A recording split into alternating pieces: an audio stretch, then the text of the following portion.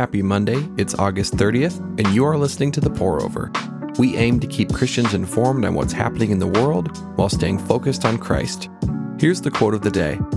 It was pride that changed angels into devils. It is humility that makes men as angels. St. Augustine. Let's get started with some espresso shots.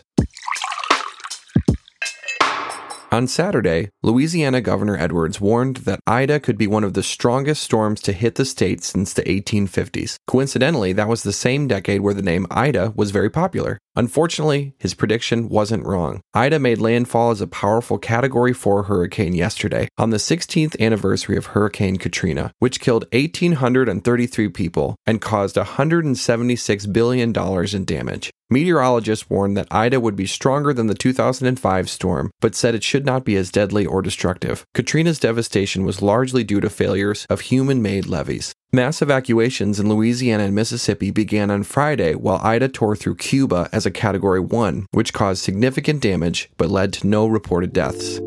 Natural disasters are devastating and create enormous need for volunteer labor and financial support. You can join in the recovery efforts by showing up or supporting disaster relief organizations like the Salvation Army. The Apostle Paul says in Galatians 6:9, "Let us not become weary in doing good, for at the proper time we will reap a harvest if we do not give up."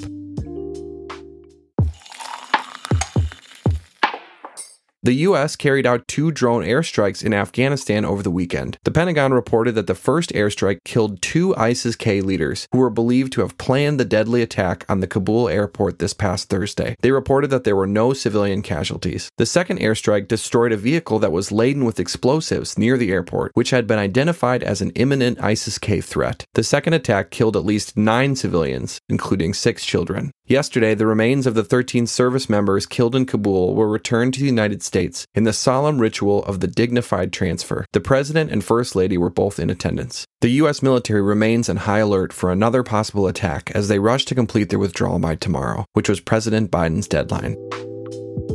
There may be good reasons to be worried or scared or even hopeless about this day, month, or year, but God does not promise good days. He promises a great eternity. Stay focused on eternity because it changes everything. Philippians 4 verses 6 and 7 says, "Do not be anxious about anything, but in every situation by prayer and petition, with thanksgiving, present your requests to God, and the peace of God, which transcends all understanding, will guard your hearts and your minds in Christ Jesus."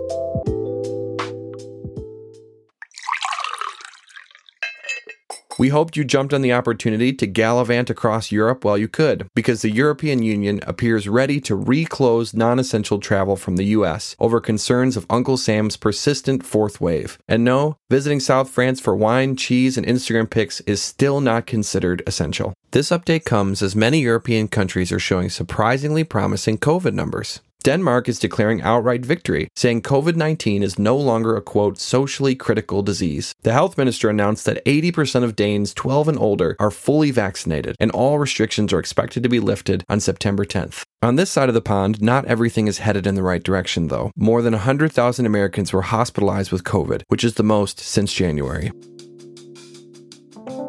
In other brews, we've got a rapid round of updates. The Supreme Court has found its gavel. Last week, the Robe 9 halted the White House's eviction moratorium and reinstated the Remain in Mexico policy that requires asylum seekers to wait outside the country while their claims are evaluated. The 3 liberal justices dissented in both cases.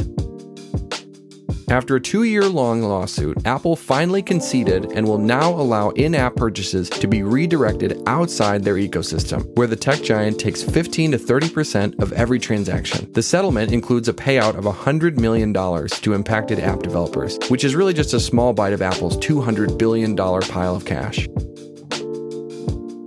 Federal Reserve Chairman Powell spoke on Friday and confirmed plans to start rolling back stimulus policies. These policies aided economic recovery, but also sent inflation soaring. At the same time, the White House raised its inflation forecast for the 4th quarter to a hefty 4.8%. For context, the target inflation is 2%.